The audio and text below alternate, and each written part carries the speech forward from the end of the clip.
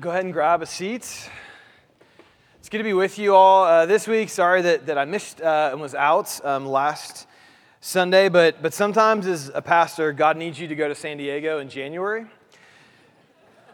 And when God calls me to go to San Diego in January, I'm not going to question God in those moments. I'm going to go. And so I obeyed, but all joking aside, it was a really great weekend. I, along with Jeff Boss, got to spend a weekend with our global partner, the China Partnership. So it was a chance to meet and spend time with Chinese pastors. It was a really fruitful time, and I'm looking forward to unpacking that more, kind of what we learned and what that was about in the future, as well as unpacking a couple of the fun stories that we learned from last week.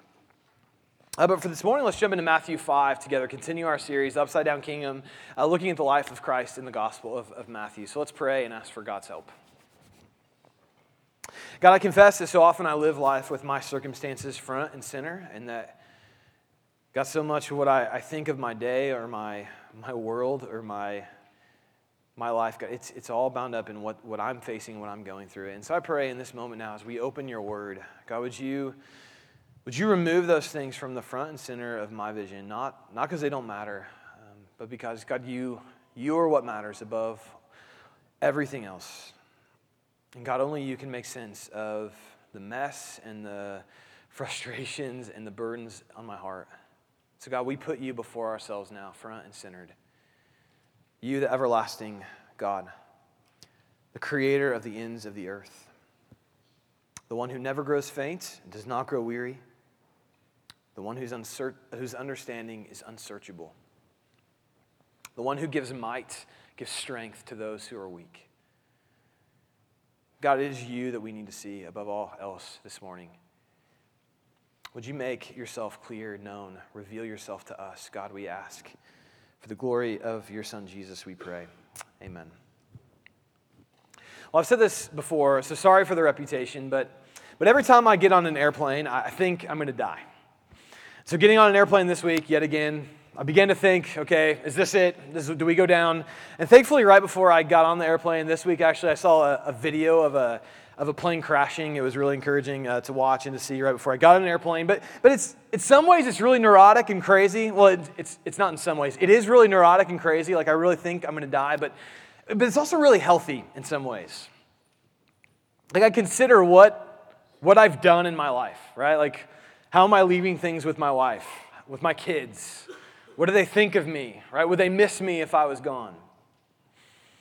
So that part's healthy. And in studying, actually writing this sermon on an airplane, however many thousands of feet up in the air, I realize there's another question I have to ask in light of Matthew 5.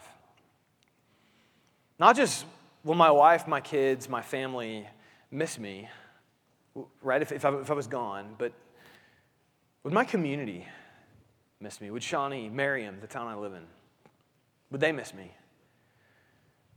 Would my neighbors miss me if I was gone? For those of you who go to school, would your classmates? Right? I mean, I think we so often think of our families and our immediate relatives as those with whom we're supposed to make a difference, but this text broadens that circle out for us. And this is where it gets interesting to me, because depending on what church you attend, the church gives very different answers on how Christians should relate to their culture. Right? And even maybe if you go to a church, the church itself will give you two wildly different answers about how you should relate to the culture in which you live. For example, my sister lives in New York City, and I was visiting her one time, and I got off the plane. I'm in LaGuardia, and there's a group of Christians on a mission trip, and they all have bright orange shirts that say JC Hearts NY, right? Jesus loves New York City.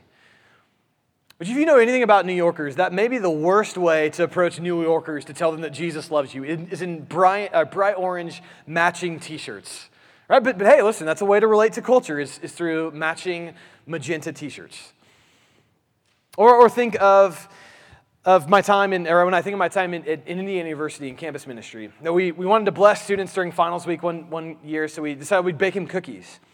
In IU, they just had a deal. They put all the religious people together, and so they put us in the place they put all the religious people together. And so there we were with our cookies and bottle of water, right next to a guy protesting with really graphic pictures. Right? Cookies or graphic pictures. Those are two different ways of relating to culture right next to each other. Or growing up in the town I grew up in, I remember being at my church the Sunday before school started, and there was a woman who got up. She was a homeschooling mom, and she got up and she advocated for homeschool, but then she sort of moved on and began to talk about how evil and bad and terrible the public schools were and how God was removed and there's no prayer in the public schools anymore. And what's interesting about that is the next person who got up and spoke in that church service was the superintendent of our public school. Right? It's like, who put this service together? Like, this doesn't make any sense, right? So even you can go to the same church, and depending on who you ask, they'll give you wildly different answers about how Christians are supposed to relate to non-Christians, to the world. So what does Jesus want from us here, right? Matching t-shirts? Cookies? How are we supposed to relate to the world in which we live? How are we supposed to relate to our coworkers, to our neighbors, to our community?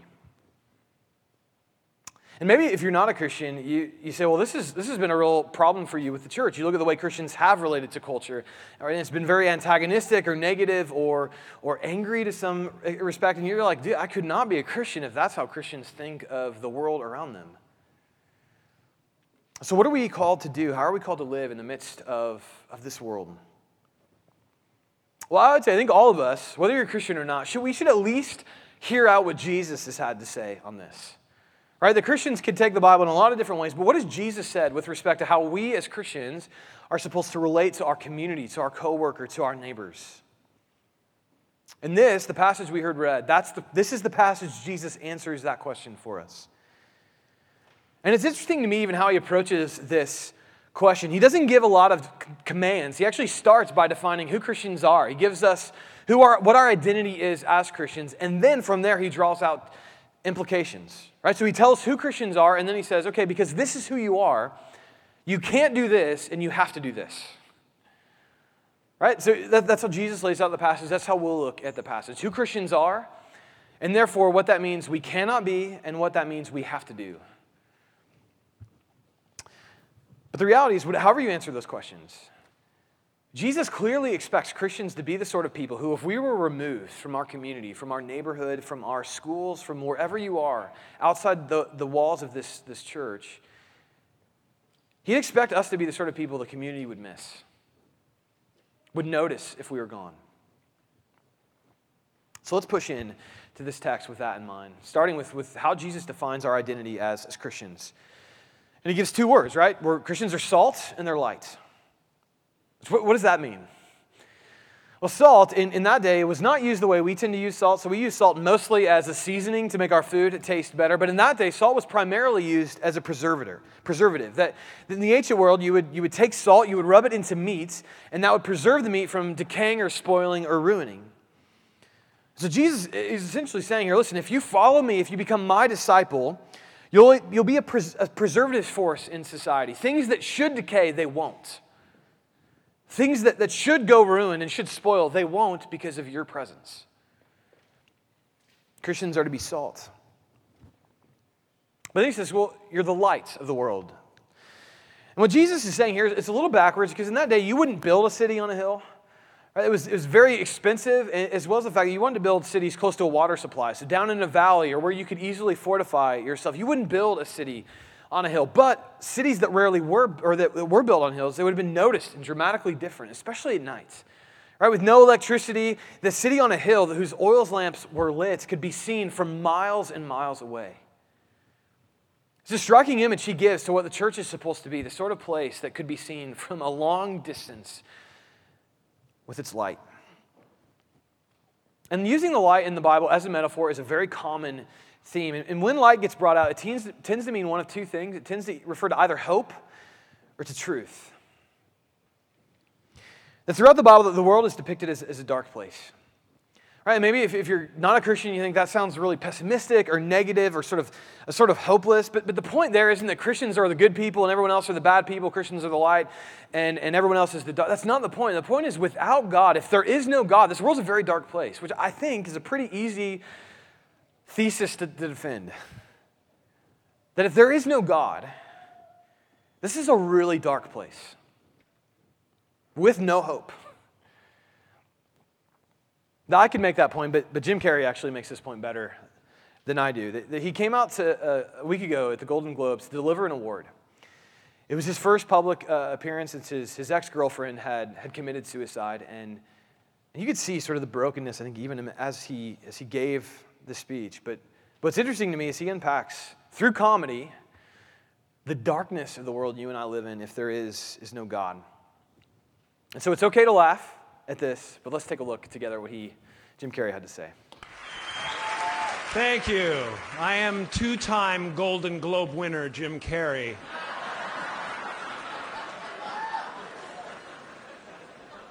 You know, when I go to sleep at night, I'm not just a guy going to sleep.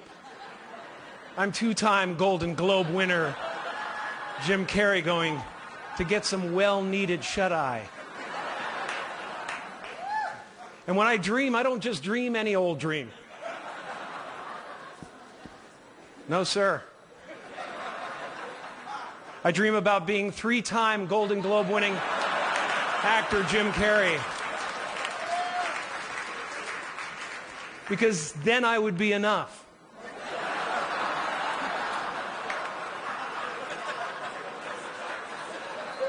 It would finally be true. And I could stop this terrible search for what I know ultimately won't fulfill me.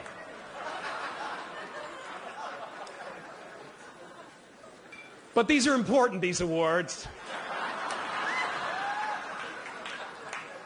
I don't want you to think that just because if you blew up our solar system alone, you wouldn't be able to find us or any of human history with the naked eye. But from our perspective, this is huge. I mean, that behind the comedy, that's brutal truth. Right? And what he's saying, listen, even if you get everything you want in life, it'll never be enough. And even though at some point you'll come to see that, and you'll know, even if you got everything in life that you want, it'll never be enough. You still live in anxiety and fear and lose sleep trying to get the thing that you know will never fulfill you. And if that's not bad enough, then you bring in the reality, well, then if you blew up our universe, right, you realize we're in an insignificant corner of this place. The reality is everything you and I ever did will be forgotten. And it won't matter what kind of person you did, what you accomplished, what you didn't do, whether you loved or hated, none of it will matter. That is dark. If there is no God, if there's no gospel. Which is why the Bible talks about the gospel as light. It talks about Christians as light. Because we say, listen, yes, that's true if there's no God, but that's not true. There's a better story in which to live. So when the Bible talks about light, it talks about hope, but it also talks about truth. Right? That light, sort of, it invades darkness. And think of it like this. I still have a 3-month-old at home or 2.5-month-old at home, so that means my wife tends to get up and go nurse him in the middle of the night. And sometimes she'll open our door and turn a light on where I sleep, like the light in the front room, like it perfectly hits my face. Right, which is really terrible for me. I know my wife has it worse, but just relate to me for a minute. It's really terrible to have that light like right in my face. Right, it's annoying. Right, and that's sort of the way that it's almost an annoyant force. Right, truth is what light refers to, and what Jesus is saying here when he says we're to be a city on a hill. I think what he's saying is what Tim Keller has explained, which is that Christians are to be an alternate city. The church is to be an alternate city within the city. That we as Christ community are to be an alternate Kansas City within Kansas City, an alternate community within our community. You say, well, what does that mean? What does that look like? Well, that's the point of the rest of the Sermon on the Mount. And we'll press into that, especially next week, where Jesus will begin to say, you've heard that it was said, right? The world looks at things like this, right? The world looks at sex a certain way, it looks at anger a certain way, money a certain way, retaliation. But then Jesus said, but you live in a different city. A city within the city, an alternate city. And he'll unpack for us just what that means, to have an alternate view of the world, to be a city on a hill. And to be light is to have hope and also to announce truth. But we do need to be very careful here, because this can easily push into arrogance, pride, or self-righteous hypocrisy. Right? That we begin to think, hey, Christians are salt and light, we're the good people, and everyone else is rotting meat and darkness, and they're the bad people, right? That's how it works. That's what Jesus is saying, but that's not a good take on this text. Because what's so interesting to me about this is Jesus doesn't come to these people and doesn't say to us through his words, hey, go and be salt or go and be light. These are not commands. These are not imperatives. He's actually saying to these people who are seeking to follow him, if you follow me, you are salt and you are light. You are this. This is who you are. This is your identity. Which frankly it's a bit audacious and ridiculous. Right? That Jesus cannot say this because he's speaking to a morally superior group of people. He can't. And he's not saying that to us as a church, that we're morally superior or better. That Jesus is not saying the church or Christians, anyone who follows him, they're not salt and light because of them. They're salt and light because of him. That Jesus in himself is salt and he is light. And if you take on his life, you become those things. Right, remember back to Matthew 4 when Jesus went from town to town throughout Galilee, healing those who were sick, right? Taking care of things in the community that were breaking down and falling apart. Jesus went into those things and was salt, preserving that decay. Jesus is salt. Or my favorite line maybe in all of the first few chapters of Matthew, when after Jesus defeats Satan in the wilderness through the temptation, where Matthew quotes Isaiah 9, where he says that to those dwelling in the region and the shadow of death, right, the world Jim Carrey talked about, to those dwelling in the region and shadow of death, on them a light has dawned. Christ is that light on which has dawned those of us who dwell in the shadow of death. Jesus is light. Jesus is salt, which is why he can say to us, those of us who follow him, not that we can be salt or we should be salt and light, but we are. You take in his life and you are those things. It's the only reason you and I could be salt and light is if Christ himself has shown his light into our darkness or has brought his salt into the parts of our own lives that were healing or that were breaking down and decaying, and he brought his healing. There's no space for arrogance, pride, or Christians having a better life or a better position. We are only salt and light because we are connected to and united with Christ.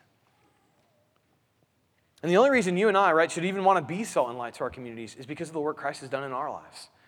We've seen the way he can heal. We've seen how much hope, how different his hope is, and the stories we often tell ourselves of why we're here and what it means.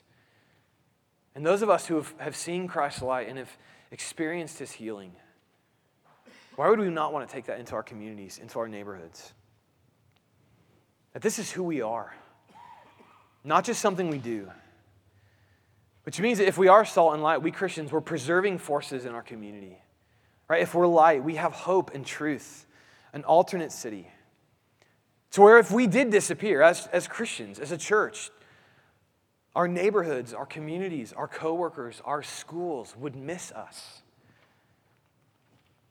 So it's worth asking the question, if you disappeared, would your neighborhood miss you? Your community? Because in Christ you are salt, you are light. That's who Christians are. But what does it mean, right? What are the implications from that? And a couple I want to draw out, starting with what that means we cannot be, right? It means there's some lines drawn in the sand.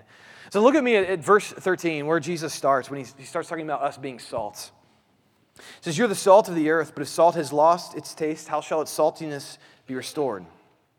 It's no longer good for anything, except to be thrown out and trampled under people's feet. The salt that's not salty is actually worthless. That where Jesus lived, the salt from there came from either salt marshes or the Dead Sea, and so that salt had many impurities to it. And so the real problem was when you worked salt into meat, or that impure salt into the meat, what would happen is after it broke down, it would actually make the meat taste worse. It would ruin the meat after it had been in for too long. And so the image that Jesus is using here is not just, hey, you're sinning or you're wrong, but you're not just not preserving the community, you're actually destroying it. Right? You need to be salt. You need to live into this identity. And so the first warning that's really baked in to what Jesus is saying here is that Christians, we cannot conform to the world. Right? If the church is just like the world, then there is no longer a preservative. We're worthless. We're just decaying along with the world in which we live. But there are two ways. This is a pretty strong warning from Jesus to us. All right, the first being that if you conform to the world, you just begin to love what the world loves. And there are plenty of examples of this in the life of the church today, especially in our own context in America. I think of prosperity gospel preachers who love money and greed so much. They speak into the greed and materialism of our culture, just like the world in which we live. It's no different. They've conformed to the world.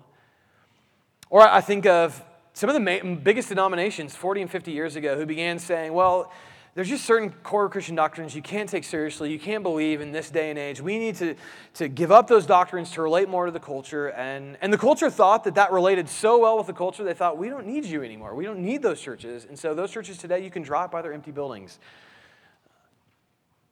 That we as a church, if we conform to the world, we're worthless. We're of no help. But that's a stronger warning than even what I just shared. Because my guess is most of us, we nod our heads to that, right? Yeah, of course, we can't conform to the world. If you're a Christian, come into the church. But I don't want us to miss the first two verses that I had us read as well, verses 11 and 12, which set the context for what Jesus is about to say when he begins to push into us being salt and light, how we are to relate to our community. This is all one sermon. It all flows together. Here's where Jesus was before he talked about salt and light. Blessed are you when others revile you and persecute you, and utter all kinds of evil against you falsely on my account. Rejoice and be glad, for your reward is great in heaven. For so they persecuted the prophets who were before you. What Jesus says there is not blessed are you if others revile you or persecute you or insult you. No, he says when. Listen, if you follow Jesus, you're saying, most likely I'll be insulted, I'll probably lose my reputation, possibly cost me financially. I'll get sneered at. All right, Jesus is saying, you follow me, you will take on those reactions. But I do want to make two quick qualifications just about that. The first one being that Jesus is clear here that we're blessed when we're insulted on his account, not on our account. Right? That blessed are we when we're insulted because of Jesus, not because we're just mean or a jerk or we're just not very nice people. Right? Only because of Jesus are we blessed if we're insulted. But second, and this is the one I think probably more important for us. Second, we've been promised insult and sneering and the culture generally thumbing their nose at us. And Jesus tells us how to react to that. And it's not to complain or to speak badly against the world in which we live, to speak ill of the culture in which we live. Here's our reaction we're supposed to have to our insult and persecution. Rejoice and be glad, for your reward is great in heaven. For so they persecuted the prophets who were before you. Right? In a culture where increasingly Christians are more maligned for certain views we have, that's okay. Rejoice in that. It's your difference. It's the way in which you're salt. It's not a cause to complain or to speak ill of those around us. Rejoice and be glad. This is the blessed life. Jesus said this is the blessed life when others insult or revile you because of your faith.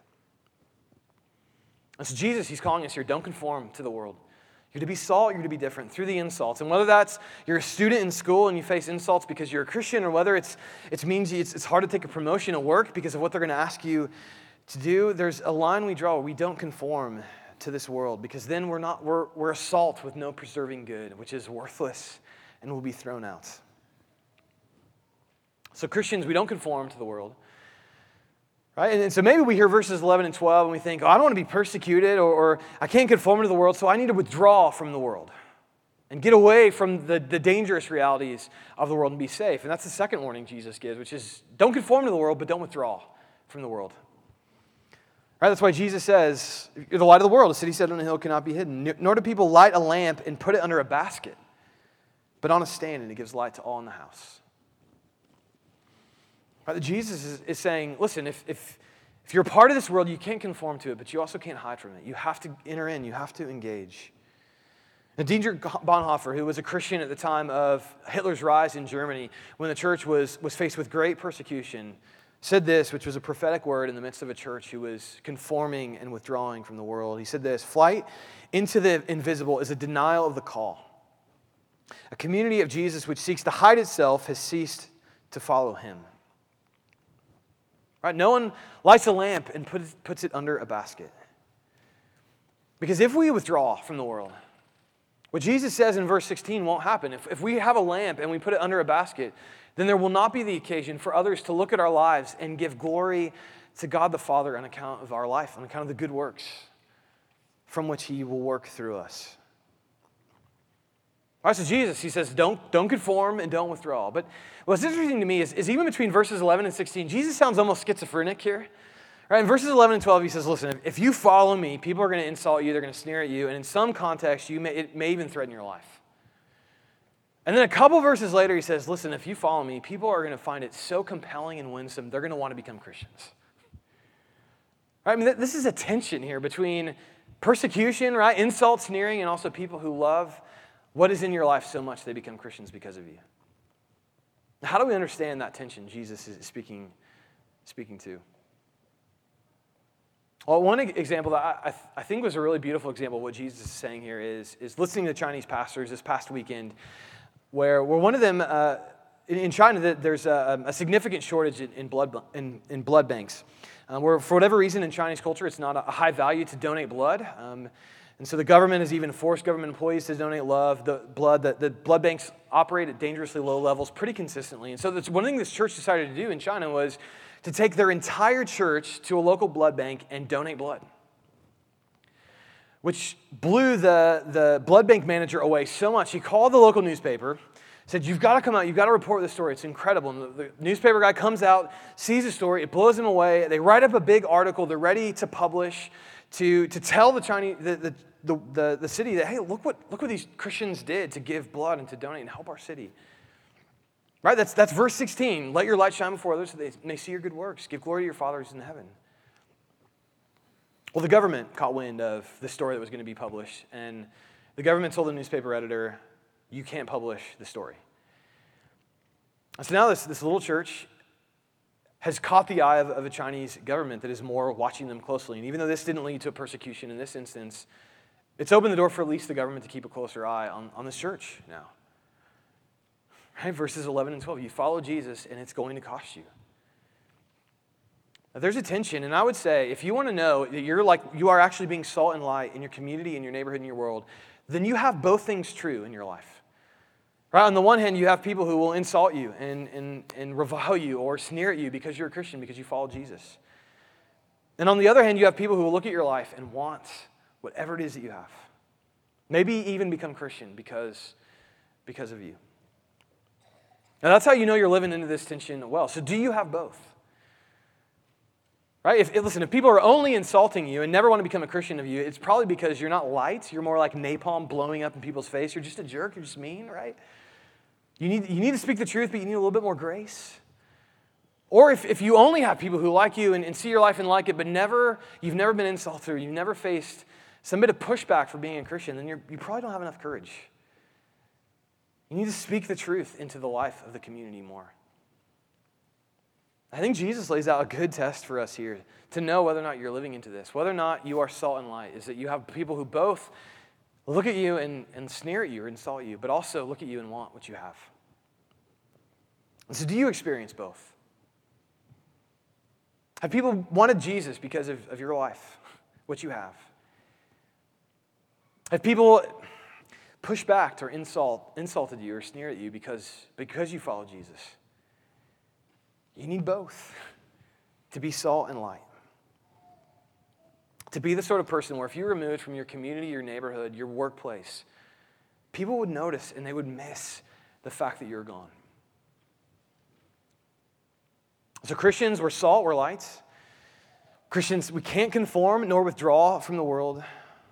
Lastly, what are we called to do then? What's the positive outflowing of this? And that is, listen, if Christians, if we're salt, then one of the things that means is that Christians, we're to run to the parts of our communities that are breaking down. Right? What happens, what do we tend to think when someone around us, their life begins to fall apart, or they begin to have enormous problems or enormous frustrations? We tend to, in those moments, say, I'm just going to leave. Right? I'm going to exit myself out of this relationship and come back in when it's a little bit less high maintenance. But Christians, we have the exact opposite viewpoint.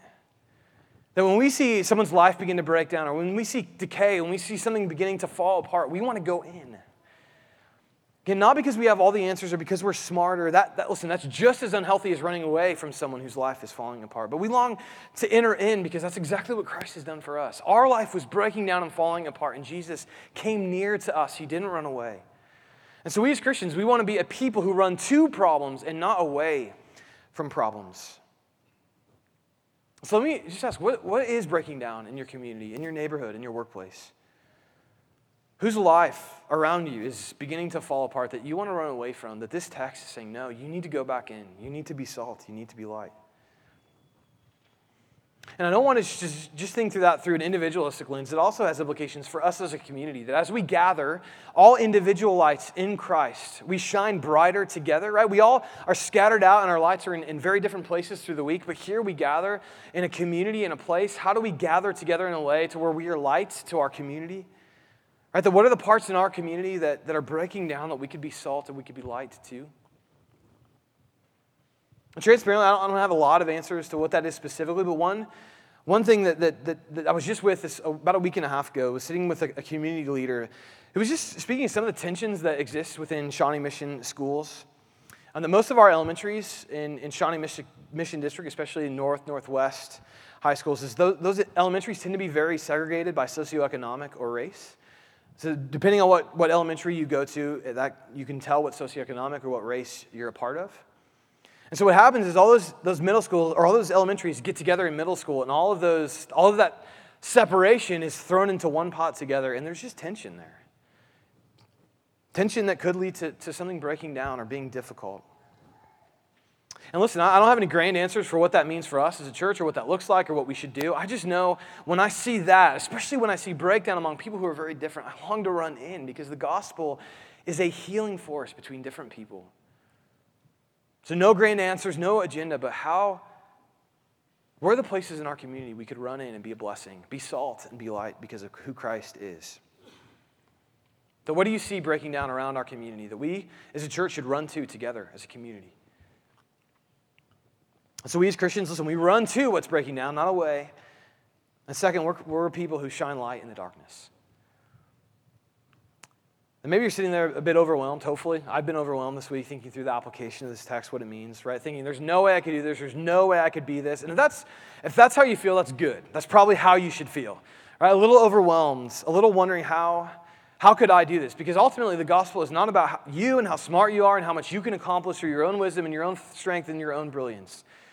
The gospel is a story about what God has done and what God is doing in this world, making all things new, what we sang earlier. And we get to partner with him in that work. And Matthew 5, 11 through 16, listen, it is a retelling of the gospel story, isn't it? That Jesus was persecuted and maligned and insulted.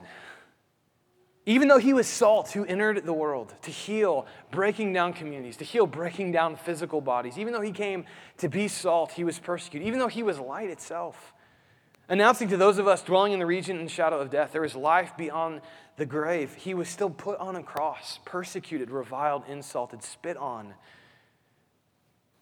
Also that he could go into the grave and come out and say to us, there is resurrection beyond death. There is a better story. There is hope.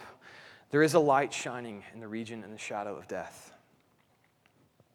And the bottom line is when you put that story at the center of your life, when you follow Jesus, being salt and light, it's not a command. It's not a list of to-dos you have to live up to. It's not a lifestyle you achieve. It's who you are. It's who you are in Christ, whom you have been connected with. And it's why if you're in Christ, should you be removed from your community or your neighborhood or your school, wherever you are, you should be missed. Not because you're smarter, more brilliant, or better, because you're salt and you're light. And you have faith in the one who is salt and who is light. Right? We don't have faith in our own abilities. We're not better. We don't have better ideas. We're not smarter. We're not more brilliant. But as Jesus says to us all, if we come and we are united in him, we are the salt of the earth. We are the light of the world. And a city set on a hill cannot be hidden. Let's pray. God, I pray that now for us as a church, that we would be salt to our community, that we would be a preserving force, and we would see the good and the potential and all the beauty of the place in which we live. I pray also we would be light, announcing there's hope. This dark world isn't the last word in our lives. And God, also we would announce truth, that we would be an alternate city within a city, a different place who announces the good news of Jesus with everything we have in us. So God, would you help us make that, we pray, in Jesus' name, amen. One of the ways we respond as a church together is through communion. Right? It's here we're invited into a meal that Christ himself invites us to, where we're reminded it's his body broken for us, it's his blood shed for us, right? We are salt and we are light because he has invited us to this meal and we are united with him. And so at Christ Community, we practice open communion, which means if you're a believer, we invite you to come. You don't need to be a member of our church to take communions. To come in groups of 4 to 6, take the bread, dip it into the juice, and then eat it together at the instruction of the one serving you. And we have a gluten-free option available on this side as well. So we invite you to come, and as you're ready to come, but in this space, if you're a Christian, reflect on the invitation Christ has made to you, how he's been salt and light to you. And if you're not a Christian, I'd encourage you just to dwell on the different worlds, the world Jesus announces and the world Jim Carrey announces. They're different places, and the invitation to you to join the world of Christ, to have faith in Christ, is ever present through his body and blood broken and shed for us. So as you're ready, come.